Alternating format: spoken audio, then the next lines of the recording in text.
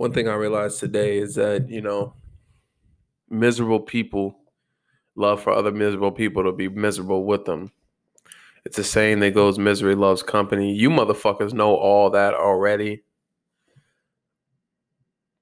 It's these little quotes. I just want you to go ahead and take this little gem.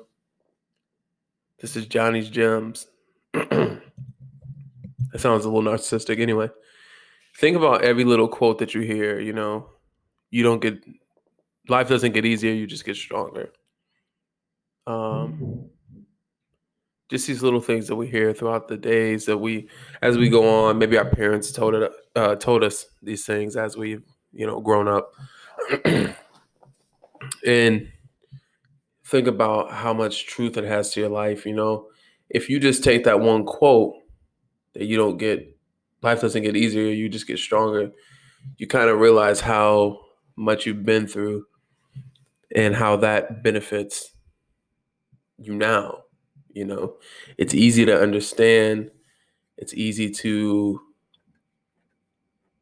prove to other people and see how that's correct. It really doesn't get any easier.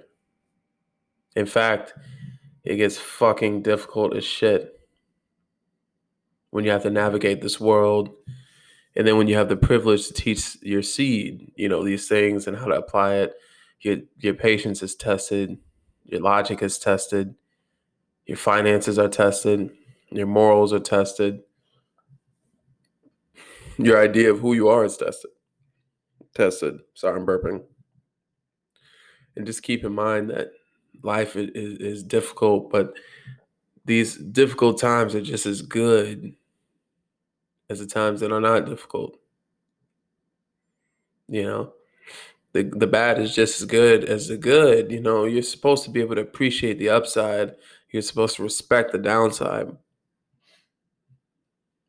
It's like the bad times in life are like a storm, but regardless of how scary these events could be, a hurricane, a tornado, a tsunami, a monsoon, they could take somebody's life.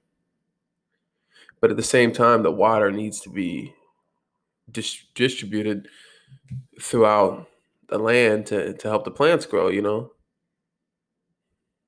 a little bit of extreme, nature's extreme, and but you need to be able to handle what comes with the rain. That rain is a part of what helps the grass and the plants to grow. Sometimes there's some lightning strikes. Sometimes the power goes out. Sometimes homes get destroyed, but the sun does come out, doesn't it? So you need the sun and you need the clouds. And it's just how are you going to look at it? How do you decide to look at life?